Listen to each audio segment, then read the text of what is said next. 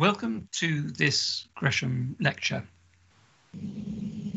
which I've entitled What Surgery Can Learn from Fighter Pilots and Polar Explorers. So I'm Roger Kneebone, Professor of Surgical Education and Engagement Science at Imperial College London and Gresham Visiting Professor of Medical Education. And I run two centres. One is a Centre for Performance Science, jointly between Imperial College, where I'm based, and the Royal College of Music, just round the corner. This is a photograph of the College of Music.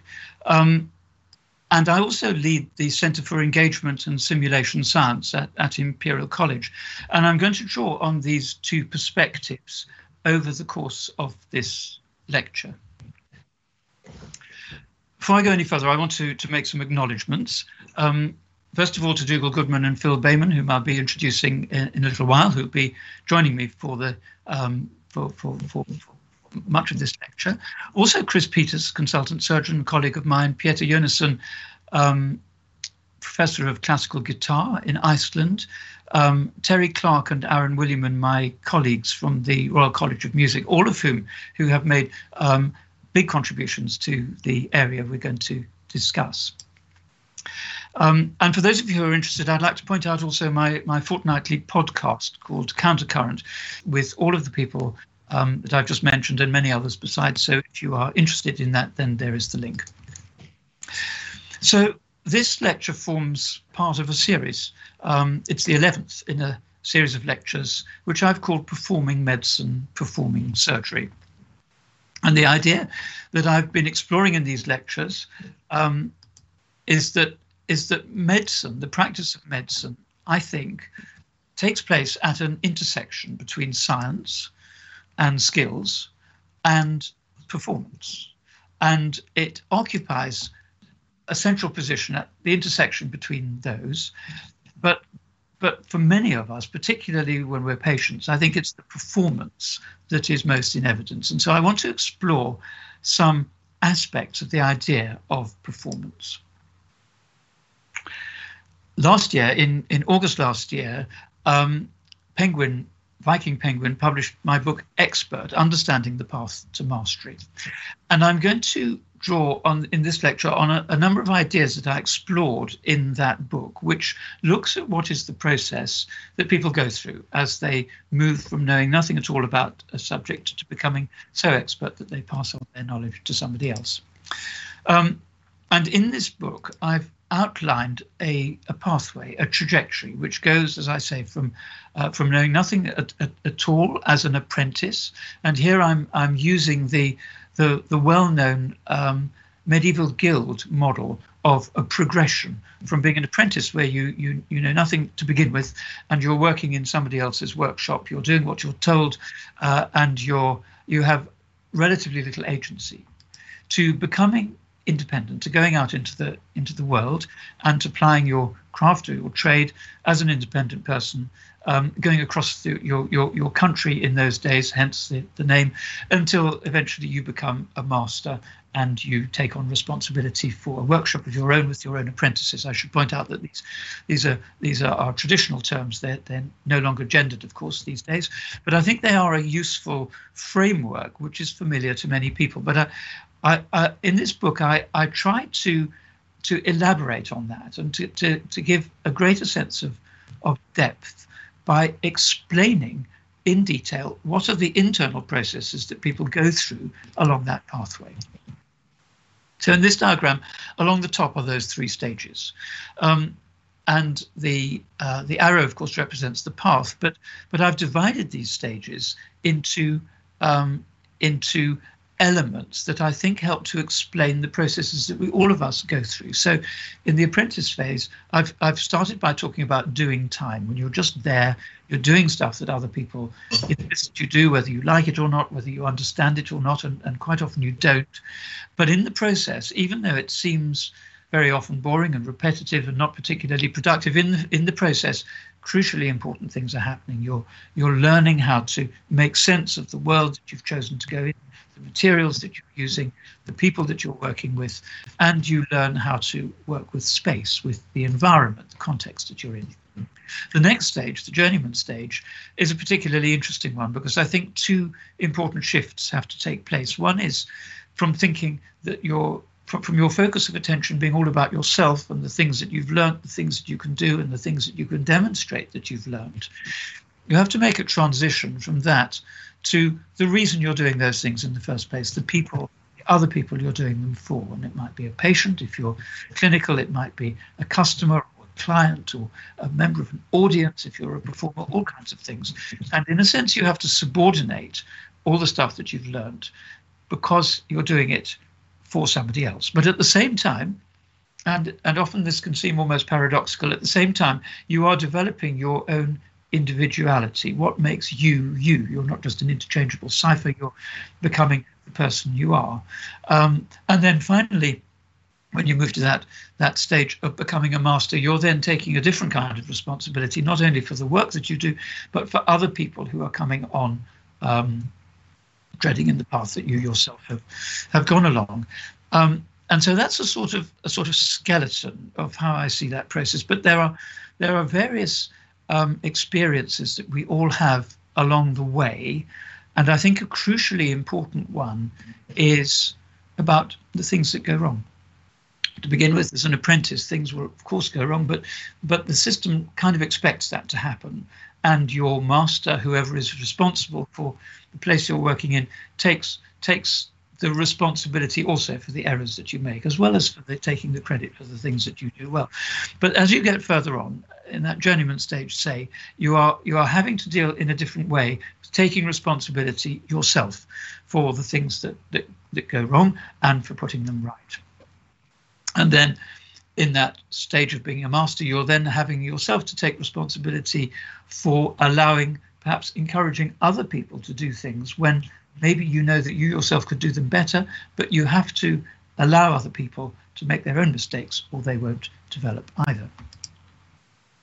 So I'm going to take you to the world of surgery for a moment, just to give you a couple of glimpses of the kind of things that I experienced.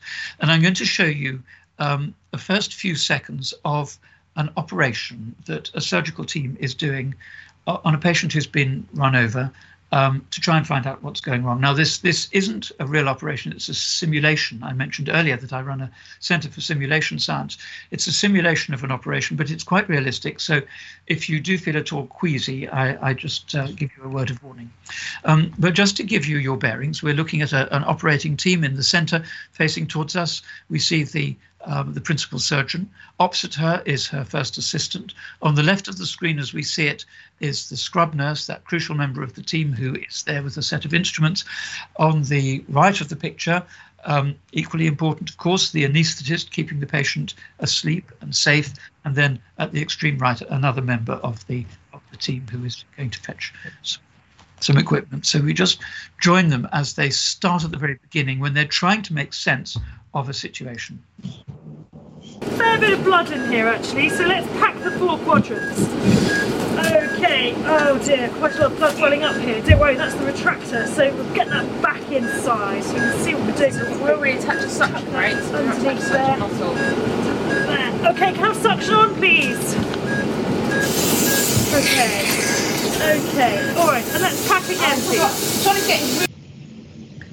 So I hope you could hear that all right. The point I wanted to make here was that we have people, highly specialized, highly skilled people from different areas of the clinical professions coming together to work collectively in an environment where much is uncertain. We don't know yet what is wrong with this patient. And so making sense of that uncertainty is part of what these people have to do, part of what they're trained to do. And it takes me back to my first career, if you like, which was as a general and trauma surgeon, when I spent 5 or more years in southern Africa, to begin with in Soweto. This is Soweto at the time in the 1980s on the outskirts of Johannesburg. At that time, one of the most violent areas in the world, and served by one enormous hospital called Baragwanath, now Chris Hani Baragwanath Hospital, where the conditions were very different from what I'd been used to as a trainee and a medical student in the UK. Very different kind of environment to work in, and also a very different kind of surgery. So here is a photograph from that time, from the 1980s. I'm over there on the right of the picture with a beard as the lead surgeon with a small group of people doing a big operation in the middle of the night. Opposite me is my first assistant, who was a very junior doctor. On the left in white is the anaesthetist, and on the right you can just see further in the background the theatre sister, absolutely crucial member of the team. And there I was having to do very often very big operations, demanding operations that put me very often at, or sometimes, as I felt at the time, beyond, perhaps, certainly my area of confidence, and sometimes pressing up against the boundaries of what I was able to do. And then I was often dealing with uncertainty and risk. And so I'm just going to recall an episode that's stuck in my mind ever since, and read from my description of that in my book, Expert. So I've said in the following excerpt, I recall an occasion when I was operating at night on a patient with penetrating chest and abdominal wounds, and they look rather like this one over here. I didn't even know the patient's name at the time, I write, as he was almost dead from blood loss when he arrived. We had to take him straight to theatre. As I finished dealing with his abdominal injuries, his condition plummeted, and I realized I had to go into his chest. The knife that stabbed him must have been a long one, as there was bleeding from the great vessels near the heart. I hadn't seen much thoracic surgery, let alone done any, and yet again I was way outside my comfort zone. But there was no alternative, so I carried on. Thoracic surgery is a specialised field and needs specialised instruments. After opening the chest, I found that blood was hosing from one of the large vessels to the lung. I could see where it was coming from, and I needed to stop it fast if my patient was to survive. In this kind of emergency, you can't take your eye off the site of injury, and your scrub nurse plays a vital role by putting what you need into your hand. On this occasion, the nurse with me hadn't done much thoracic surgery either. I asked for an angled clamp to control the bleeding, held out my hand, and felt the instrument's handle hit my palm. I was just about to place it across the fragile vessel when I realized that instead of the soft vascular clamp I was expecting, she'd given me a bronchial clamp. This has murderous spikes in its jaws designed to grasp the stiff cartilage as the air passages. It would have cut the delicate pulmonary vessels to shreds. And to this day, I can feel the pounding of my heart as I realized what a narrow escape my patient and I had both just had. And I recall that episode because it makes me think now, looking back, that I was focusing on one part, but only one part of a bigger picture. And so another example of a close call is here. Keep the pressure there, yeah? Yes, okay, another but of these I'm trying to find operations I showed you before. This is a simulation, and we see the surgeon on the left as she is dealing with an emergency in her operating theatre. I should point out that she is an extremely experienced consultant surgeon, and she is playing a role. But the role, I think, illustrates a key point. And so we pick up the operation where she is struggling, and then we hear a conversation between her and the anaesthetist in the background. Thank you very much. Keep the pressure there, yeah? Yes, okay, but I'm trying to find what's bleeding. I need some working suction. Who's helping us? We need some help in here. Emily, can you go and get someone else to help us? I can't ventilate. Okay, I'm sorry about that, but I can't do anything else at this end. Okay, so... Now, I'm hoping that came over on the video. I could detect a couple of problems with the sound there. So in case it didn't, she was operating. She's focusing very intently on what's wrong with the patient's abdomen, with some organs inside. The anaesthetist at that point says, "I'm having a problem here. I can't ventilate." And the surgeon just says, "Well, I can't deal with that now. I've got too much on my plate. I'm having to concentrate on what I'm doing." And she kind of blanks out this piece of really important information because the anaesthetist is saying that he can't get enough oxygen into the patient's lungs to keep the patient alive. And so that is clearly something that takes priority over pretty much everything else. But the surgeon is focusing so much on her task that she's kind of not really taking that in this simulation. And so I just wanted, just in the last couple of minutes of this introduction to talk about the idea of where people place their attention, because I think this idea of beams of attention for me has been very helpful. Over there on the left, we see the surgeon from this aerial view. At the top of the picture, we see the anaesthetist looking at the patient's head.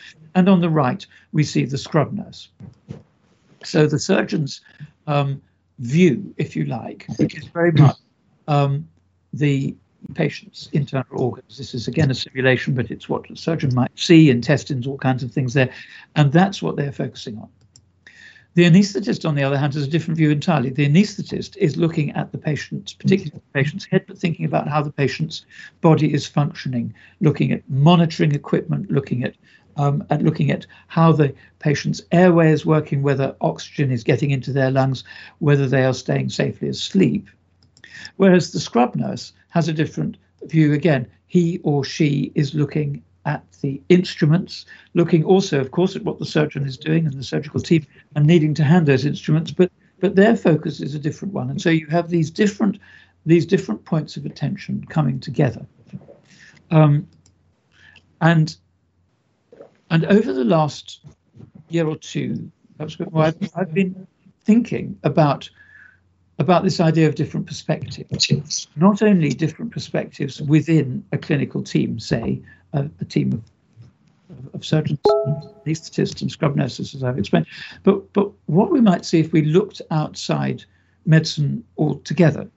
About 18 months ago, I arranged for a number of us to come together for a whole day to explore some of these ideas. Two of them you're just about to meet. Another one was the classical guitarist I met another of my surgical colleagues, to explore the idea that if we look not so much at a particular area of professional practice, but if we thought perhaps in terms of what does it mean to deal with risk and error and recovery and resilience, what might those ideas involve? What might we as surgeons be able to learn from other people? What might those other people be able to learn from surgeons and from one another? And so for the rest of this lecture, we're going to have a conversation between me and two very distinguished colleagues whom I'm going to introduce now. And so without further ado, I'm going to start by introducing very experienced combat pilot and many, many other things, Phil Bateman. Hi, thank you very much for that, and thank you very much for the introduction. Good evening, everybody. My name's Phil Bateman. It's an absolute honour to be here today. The next 3, 4, 5 minutes, I'm just going to chat a little bit more about what I do, and just to give you a little bit of insight into my world, which we're on then develop into the conversation. Okay, so that's me. This is a photo album that pretty much summarises my life for the last 25, 30 years. After leaving university, I studied biochemistry and genetics at Oxford. I joined the Air Force to be a fighter pilot, and like many people, it took me 5 years to carry out my apprenticeship, and then I moved to the front line flying Tornadoes, and those are the aircraft that you see in the sort of top left-hand corner of the screen. I then spent 5, 6 years flying Tornadoes, perfecting the craft, learning what it takes, learning about the limitations, managing risk, and also learning a lot and receiving a lot of feedback from the people that I was working with. I then had a calling to become an instructor, and I then spent my last 15 years instructing and performance coaching combat pilots.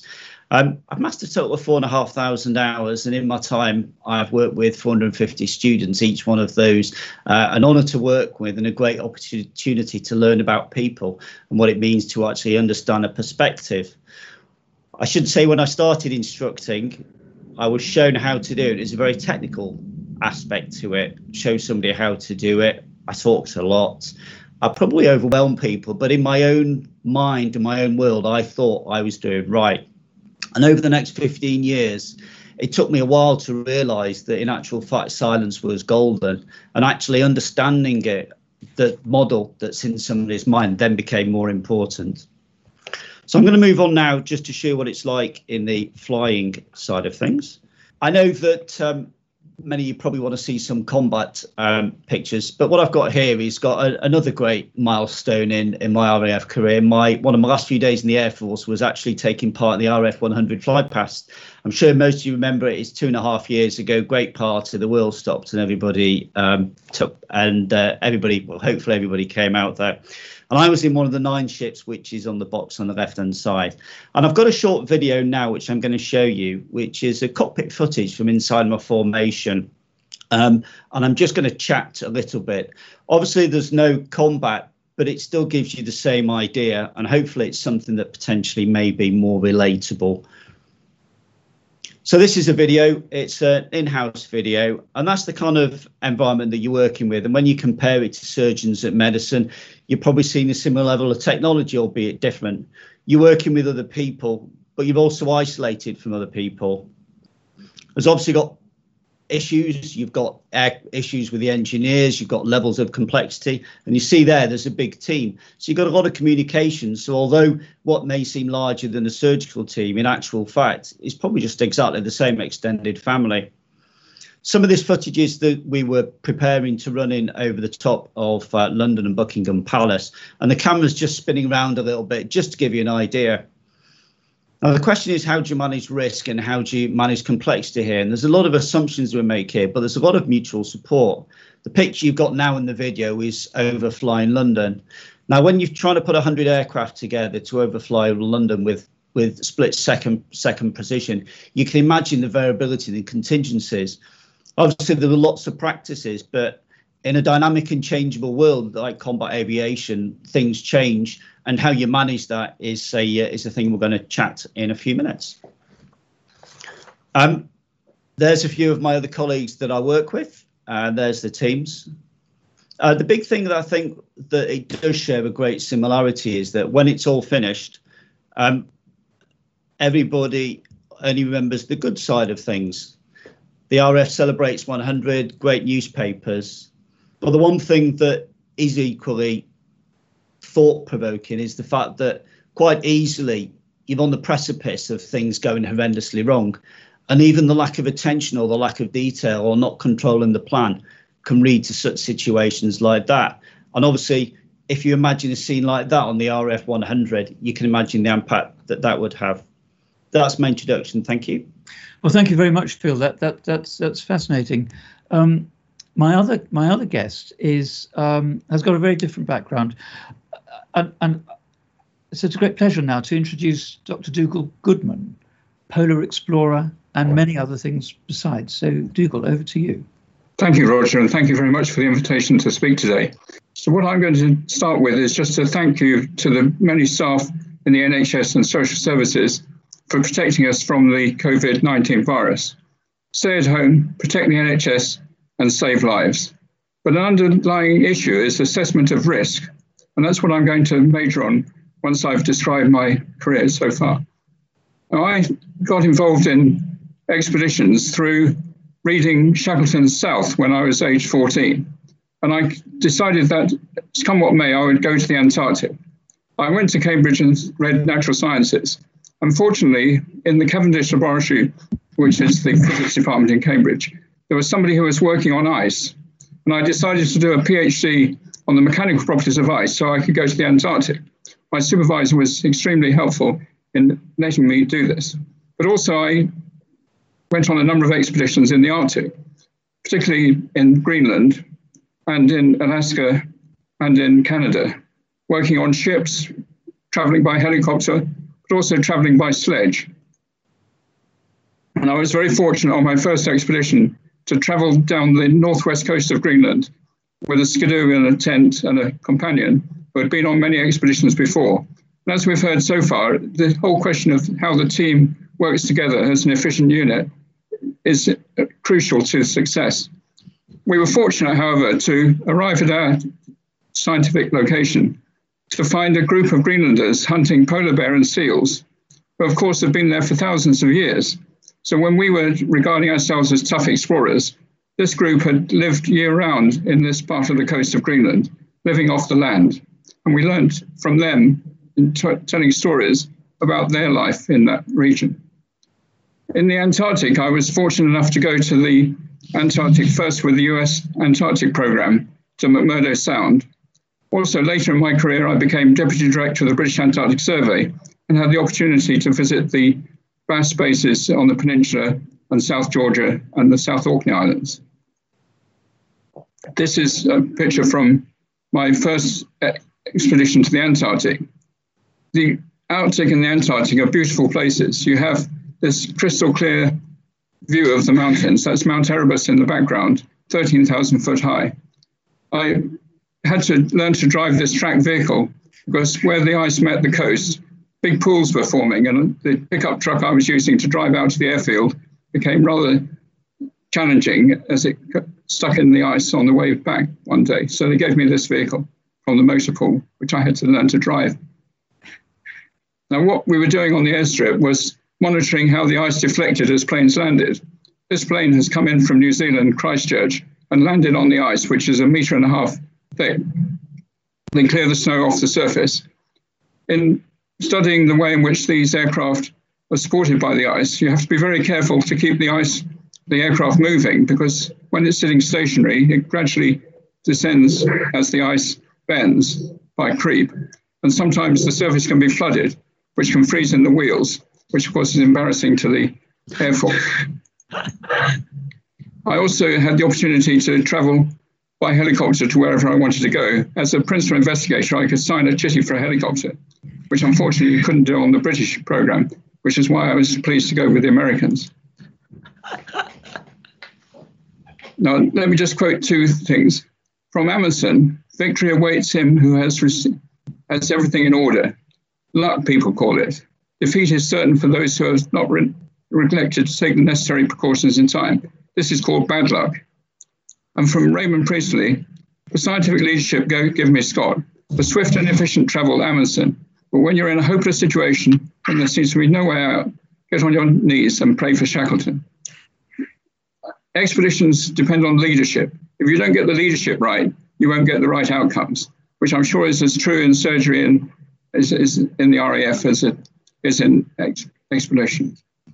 So the Arctic and the Antarctic are very unforgiving places. So one has to get into a very comprehensive view of risk management, which essentially is identify the risk, assess the risk, control the risk, transfer the risk, or eliminate the risk. And we see in COVID-19 how challenging this is. We need to separate the acceptability of risk from the decisions as to what we're going to do. So senior management alone makes that decision. Constantly, the Prime Minister is saying, I'm following the science, but the politicians have to make the choices.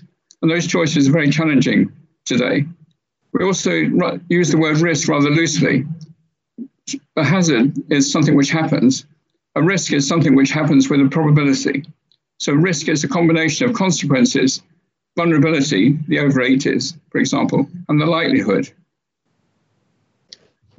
So I was going to set out a comparison to get the conversation going between what surgeons do and what explorers do. Clearly, training is essential for surgery. It's also important for people who go out into the Arctic and the Antarctic. It's also important to be fit. We need special skills. We need to run simulations, as we've seen from Roger, whereas I would, in my situation, be looking at scenario analysis. We need to carefully pick the team. If people don't get on with each other in the middle of nowhere, there's no way out.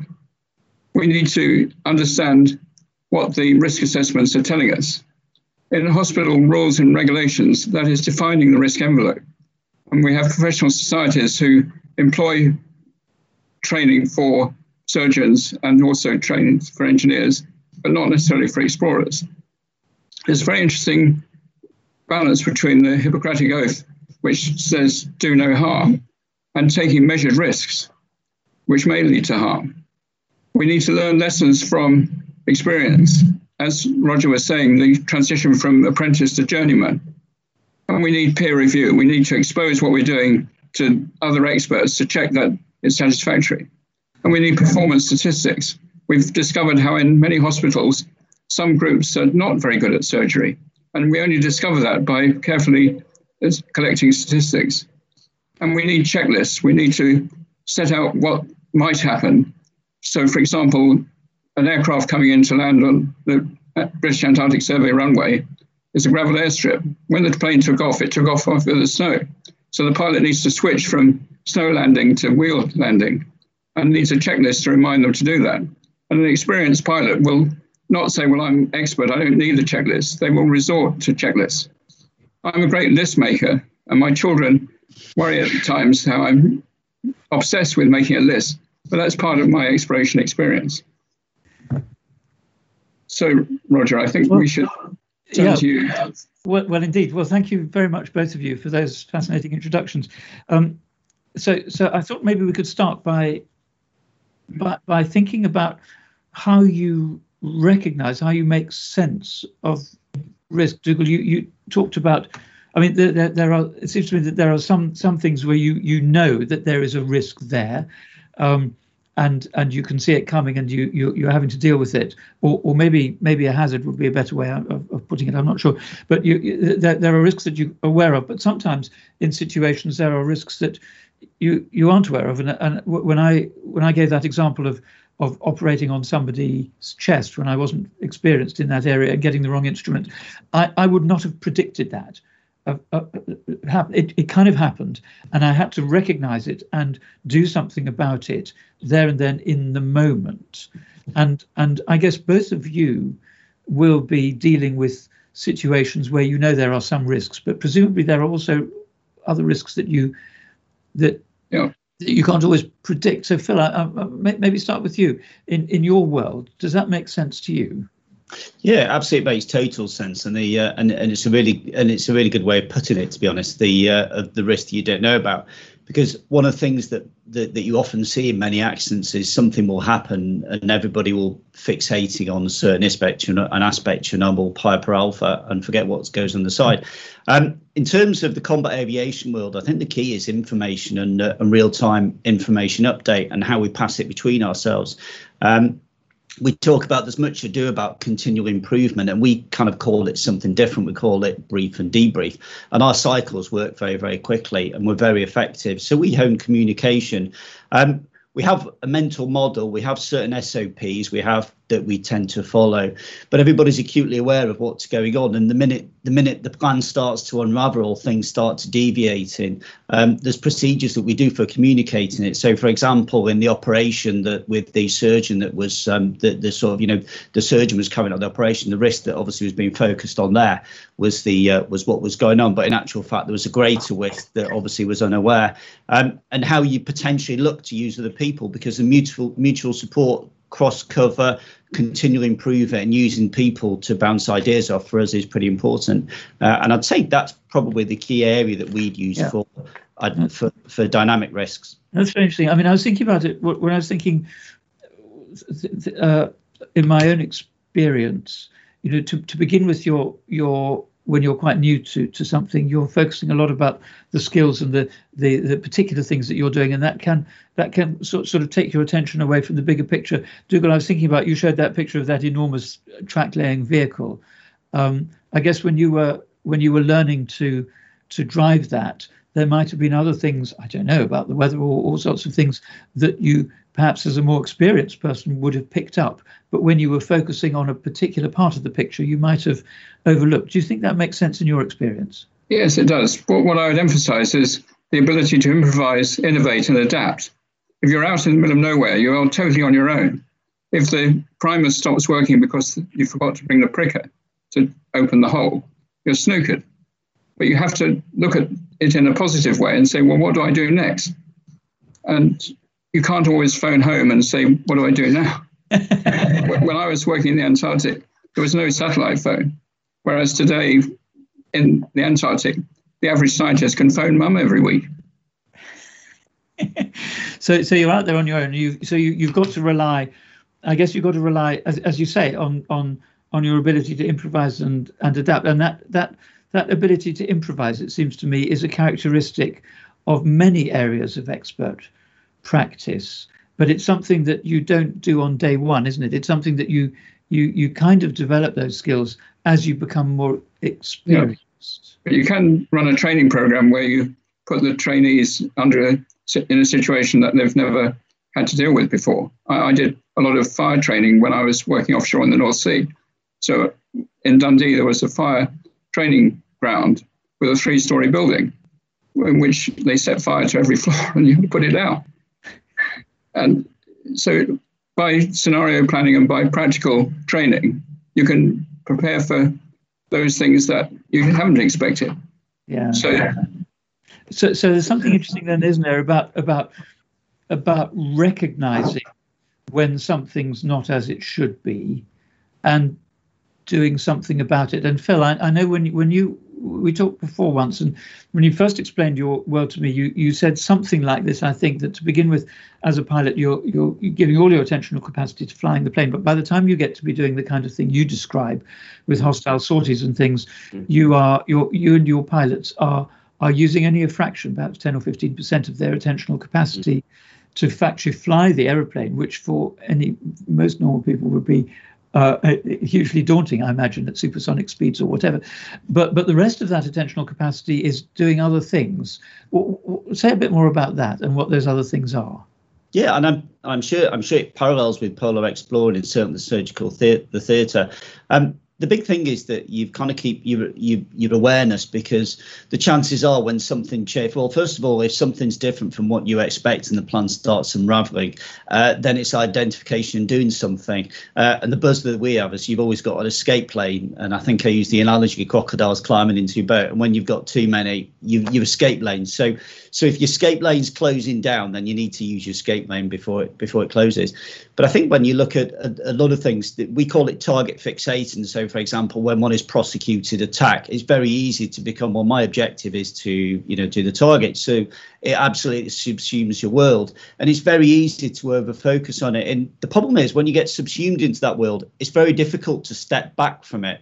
It's really, really, really difficult because you're so subsumed that you don't know about it. Does that make sense? Yeah, well, it absolutely does, actually, because when I was thinking about, your metaphor of the crocodiles climbing into your boat, it's an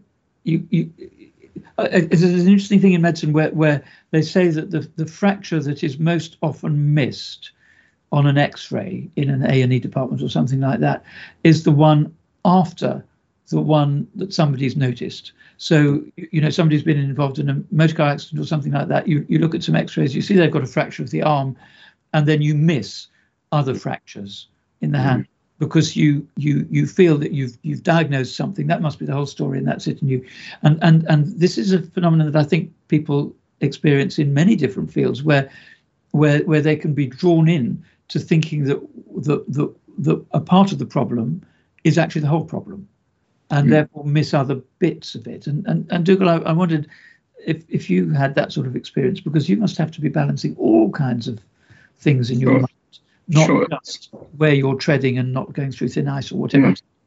Sure. When I went, as I said, with the Americans to McMurdo Sound, I also worked on Erebus Glacier Tongue, which is quite close to McMurdo. And we were helicoptered out onto the glacier, set up camp, and then spent 2 months working, measuring how the ice was deforming. And at the pickup time, a helicopter came and took away our tent and our stove and so on. And it couldn't fit everything in. So we were left on the ice and the helicopter disappeared and didn't come back. And we sat there working out how we would dig a snow holes to provide some protection. We could hear the radio operator calling, but he couldn't hear us. So we stepped up the radio calls, and a station 500 miles away picked up our signal and called McMurdo and said, these people need picking up. About an hour later, the helicopter arrived just before the weather deteriorated and took us back. I went straight round to the radio room and said, what's going on? And they were totally overloaded because it was end of season and a lot of parties were returning. The helicopter pilot had gone off shift, so he'd done his 12 hours and had gone back to get his meal and hadn't handed over to the oncoming shift that we were still out there. Now, of course, with hindsight, you think, well, maybe we should have travelled first in the helicopter.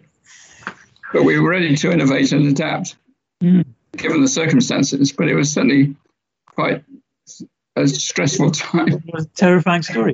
Well, I mean, it made me think of another area that we talked a little bit about before once, I think, which was this question of not firing from the hip, not responding immediately, but but sort of being able to press pause for a minute or two, or maybe just 10 seconds, and not commit yourself to something before being sure that it's the right thing to do. Phil, I think you talked about it in terms of sitting on your hands and counting to 10 or something like that. You know, that idea of being able to get to a place where you can breathe and collect your thoughts and be confident that you're not making matters worse by committing yourself too soon.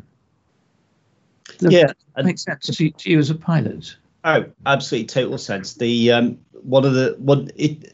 things start to differ, if the mental model, your visual, of what's happening in the world doesn't match what's starting to happen, then it's time to take stock.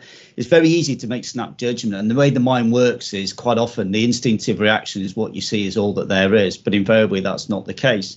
And if you can afford the time and to do it, it's well worth taking a step back. And that's something what certainly we would do in the aviation world. The minute you've got emergency, there's very, very few emergencies are so life-threatening. And if you look at the accident reports, quite often you'll find that a lot of them will be made through assumptions such as shutting down the wrong engine, or those type of things. But certainly being able to step back for 10 seconds, just stabilize the situation, get to a place of safety. If you're heading in the wrong direction, then just try and put yourself normal and just establish priorities. I think the medical world, they call it triage. But the big thing is that when you're sat in your aircraft and you're on your own and you can chat to people, but you're pretty limited generally. And one thing that you're always short of is resources. And I'm sure it's probably the same with surgery. Wouldn't it be nice to have a team of experts you could just turn around to? But if nothing more, it's an opportunity to think, right, what can I got? What resources and what really is the biggest crocodile? And sometimes actually standing back 10 seconds, have a think about it. Anything that you can't stand back for 10 seconds, then it's worthwhile just having a carefully rehearsed, this is what the plan's going to be, such as I think we mentioned in the podcast. If you've got a catastrophic engine failure on takeoff, you will have certain decision points and they'll be pre-noted what you do. Does that answer that question, Roger? Yeah, but I mean... Can I just make a comment on that? I think sometimes there's a danger in standing back. Of course, you freeze the decision-making process. The person is just overcome and unable to make a decision. So often in my world, it's important to take a decision, even if you're criticised afterwards for making the wrong decision. That's better than no decision. Yeah, doesn't it depend, though, on how fast it's happening? I mean, I know in surgery, in my experience, in trauma surgery, quite often you wouldn't know, well, very often you wouldn't know exactly what you were going to find when you opened somebody up, because you wouldn't know where a knife or whatever had gone. Yeah.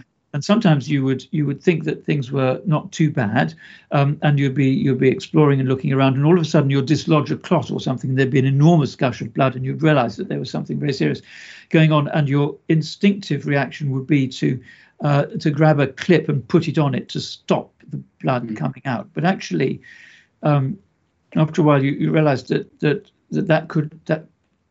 could lead to bad things, because you could put a clip on the wrong place, or you could be, that immediate response to try and stop something would skew your judgment. And actually, I came to realise that if you've got a great big enormous pack of cloth and you put it in and you pressed really hard, it would almost always stop the bleeding. For that moment. When you release the bleeding would start again, of course, but it would nonetheless give you time to spend those 10 seconds or whatever thinking, okay, what's going on here? What should I do? Rather than allowing your actions to bypass your brain. So I wasn't meaning that you would defer making a decision for hours and hours at all, but that immediate instinct to do something can sometimes take you into bad places, I think. And Phil, I know you talked about having decided in advance what a safe place might be, with an example of coming down to land. Do you just want to say that one again? Because I thought it was a very powerful instance. Yeah, this was probably I think it's about 15, 20 years ago, and I was flying Tornadoes at the time.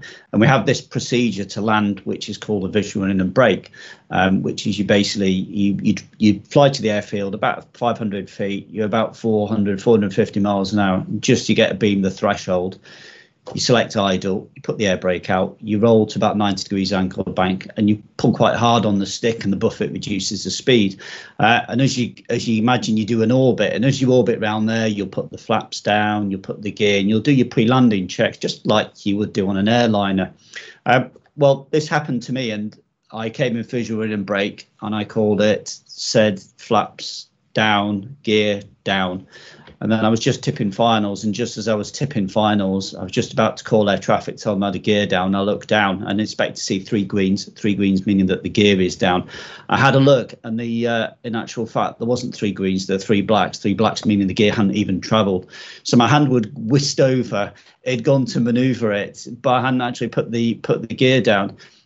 The one thing I learned for my course of action was I then applied power and went round and went to a safe height, because the big thing concerned me is what additional things was going on there, because obviously my mental model and my ability to land the aircraft was cast serious judgments on that one, and I afforded the time to be able to go round. So have I got this right? Then you realize, you kind of got a sense that something wasn't right. Yeah. Well, you realized that you hadn't put your undercarriage down. Yep. So you didn't stop to think, now, why haven't I put my undercarriage down, and let me put it down? Instead, you did what you knew would take you to a safe place, which was to get faster and go higher. Yeah. And then start going around. Is that right?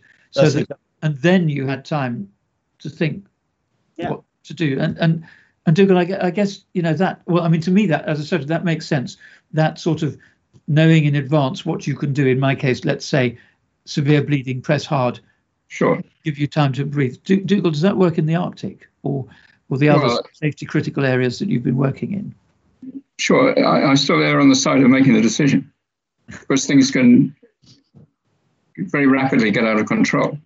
And so if you haven't made that choice, you get into an even worse situation.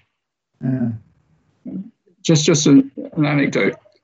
I went up onto the Vatnajökull ice cap in Iceland. When we set off, it was clear weather. And we had no tent because we were walking to a hut. And I kept saying to my companion, we've got to go faster, otherwise we're not going to get to the hut before the weather kicks in.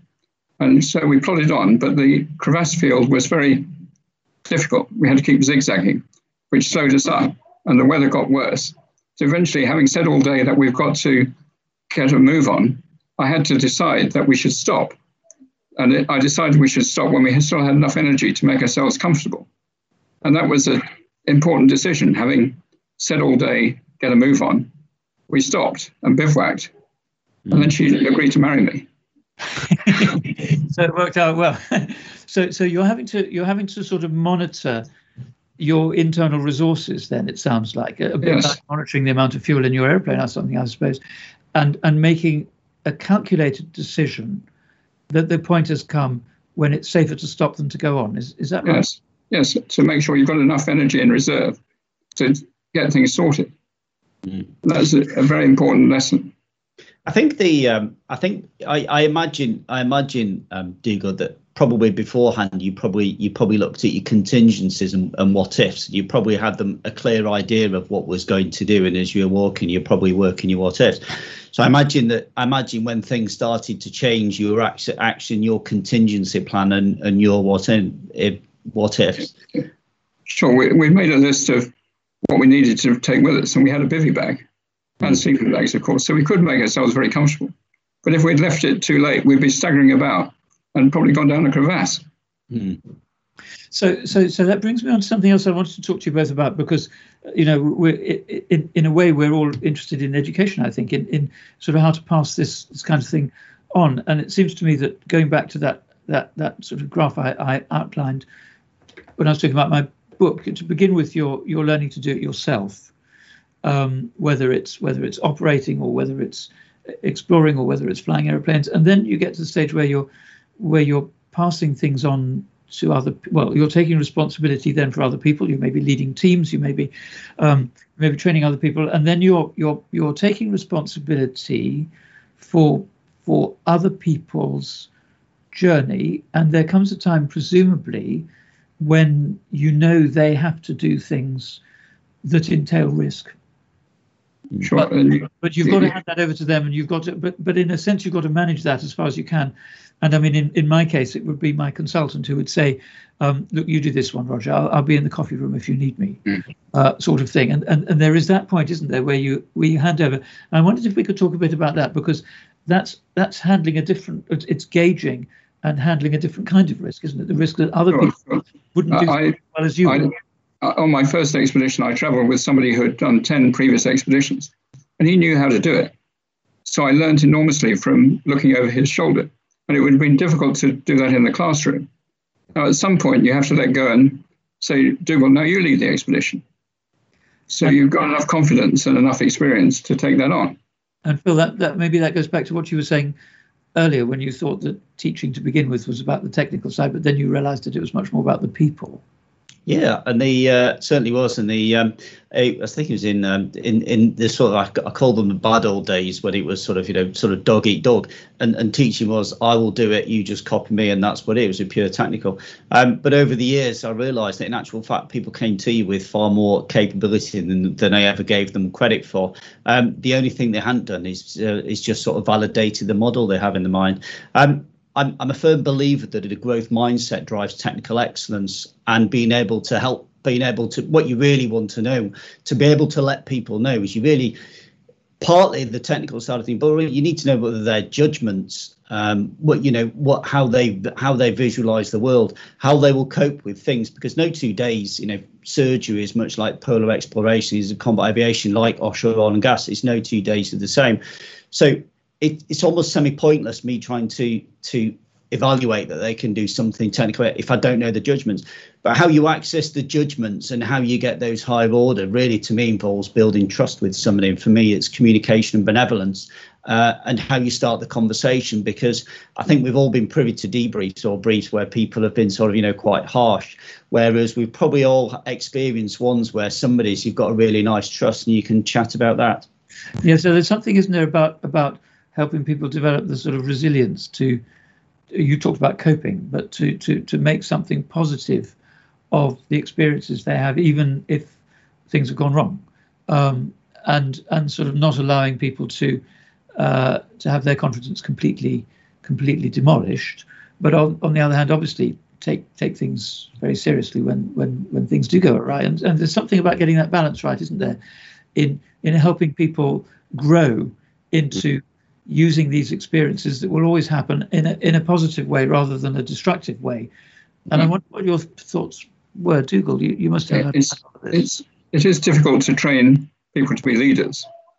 You can discover leaders through an interviewing process, but the key issues for a leader is taking the initiative, taking action, driving and supporting inquiry, questioning, researching and verifying understanding, advocacy, expressing convictions and championing ideas, decision-making, evaluating resources, choices and consequences.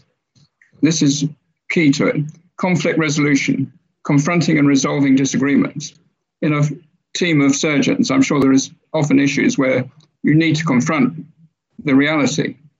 There's resilience, dealing with problems, setbacks and failures, and critique, delivering objective, candid feedback, not holding back and saying, well, I'll upset that person if I tell them they got it dreadfully wrong. Yeah, absolutely. But take them to the side and say, that didn't work, did it? Yeah, I suppose that goes back to what you were saying about it, when things are really bad, you need a Shackleton. I mean, it's about personality, isn't it, of people as well as understand in surgery, there used to be very close-knit teams where the nurses and the consultants and the other members were all part of the same team, and they worked shifts together.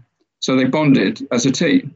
But because of changes to legislation about the number of hours junior doctors could work, those teams were broken up. Is that right, Roger? Yeah, it has changed. I mean, it doesn't mean that it doesn't work now. It just means I think that we have to think about it in a different way, and perhaps not take so many things for granted as people often did, because they had sort of developed in an existing team over a long time.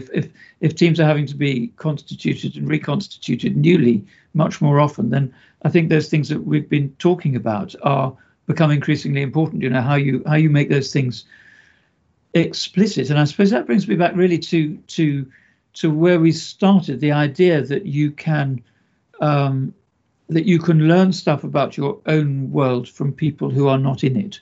And I mean, the conversation we've just been having, I think, has pointed out a whole lot of areas where we have kind of common experiences, but we're in very different worlds. And I mentioned earlier the conversation we had 18 months ago or so when we first started to look, it included a musical performer, a classical guitarist I mentioned. And it seemed to me that there were interesting parallels there too, where, for instance, he would say that if things got out of, that he too had this idea of a place of safety, that if things went pear-shaped and slipped sideways and something happened with the performance he was giving with other people, he would then just focus on getting back into time with those other people, getting back into tempo. And that would give him the opportunity to sort of settle down and then step out again with his solo part. And it made me realize that here are, surgery, polar exploration, combat flying, classical music, apparently completely different areas, but actually there's an awful lot we can learn from one another. And I thought in the last couple of minutes of this conversation, because we're getting towards the end now, I thought maybe have you got comments about what the potential might be for moving across these disciplinary boundaries that often hem us in? Sure, I think there's enormous possibilities. The engineering profession is split up into mechanical engineers, electrical engineers, civil engineers, aero engineers. And those barriers need to come down because the world is changing. And the challenge to deliver the technology is cross-disciplinary, the way in which artificial intelligence is being applied, for example. So I think there's enormous scope to bring the engineering community closer together. Thank you. I would just like to mention something which I would just end on.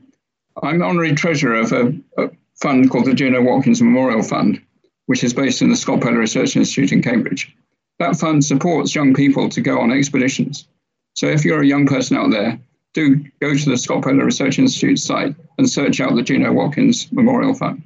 Thank you. Well, Phil, I know that you're not flying combat airplanes now or teaching people. You're expanding. You're bringing your insights and your wisdom, I guess, aren't you, beyond the field of combat flying? I just wondered if you had any final thoughts about this idea of cross-disciplinary fertilization.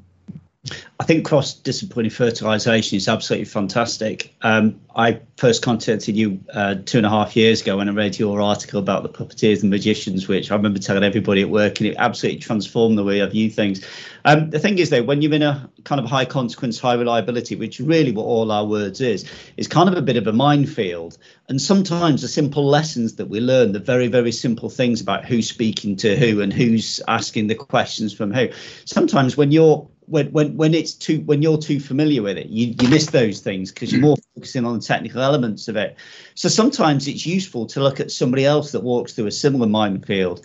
And I'm sure that surgeons coming to combat aviation will probably be able to contribute masses as well, because it's interesting that different sectors have different solutions to different problems, and things grow naturally to evolve for that thing. And sometimes being able to just take yourself back and just simplify things has got a value all on its own, because human minds, they can't remember very much. And sometimes it's nice to have visual pictures. Yeah, I think that's absolutely right. And I mean, to me, one of the interesting things is that if you are, for me, with a medical background, talking to people who are extremely expert in combat flying and polar exploration, neither of which I know anything about, means that there's a whole lot of stuff I don't have to think about, because nobody expects me to know about all the technicalities of your world, and vice versa, I imagine. So we can concentrate on the ideas that we have in common and the sort of principles that we can identify. And I think over the last hour we've identified a number of really important principles that I think, well, I hope will be as illuminating for you as they have been for me. And I think this idea of thinking, there's a lot of work has been done between, for example, civil aviation and medicine, but I think the idea of a very different kind of aviation, in this case combat flying, and a very different kind of risk in terms of polar exploration and these wider issues about safety in organizations, I think that they open fascinating areas to explore. But unfortunately, we've run pretty much out of time. So it just remains to say a huge thank you to Phil Bayman, to Dougal Goodman, and of course to Gresham College for hosting this series of lectures, and to all of you for joining us. Thank you. Thank you, Roger. I very much enjoyed the conversation. Thank you. Thank you. Bye-bye.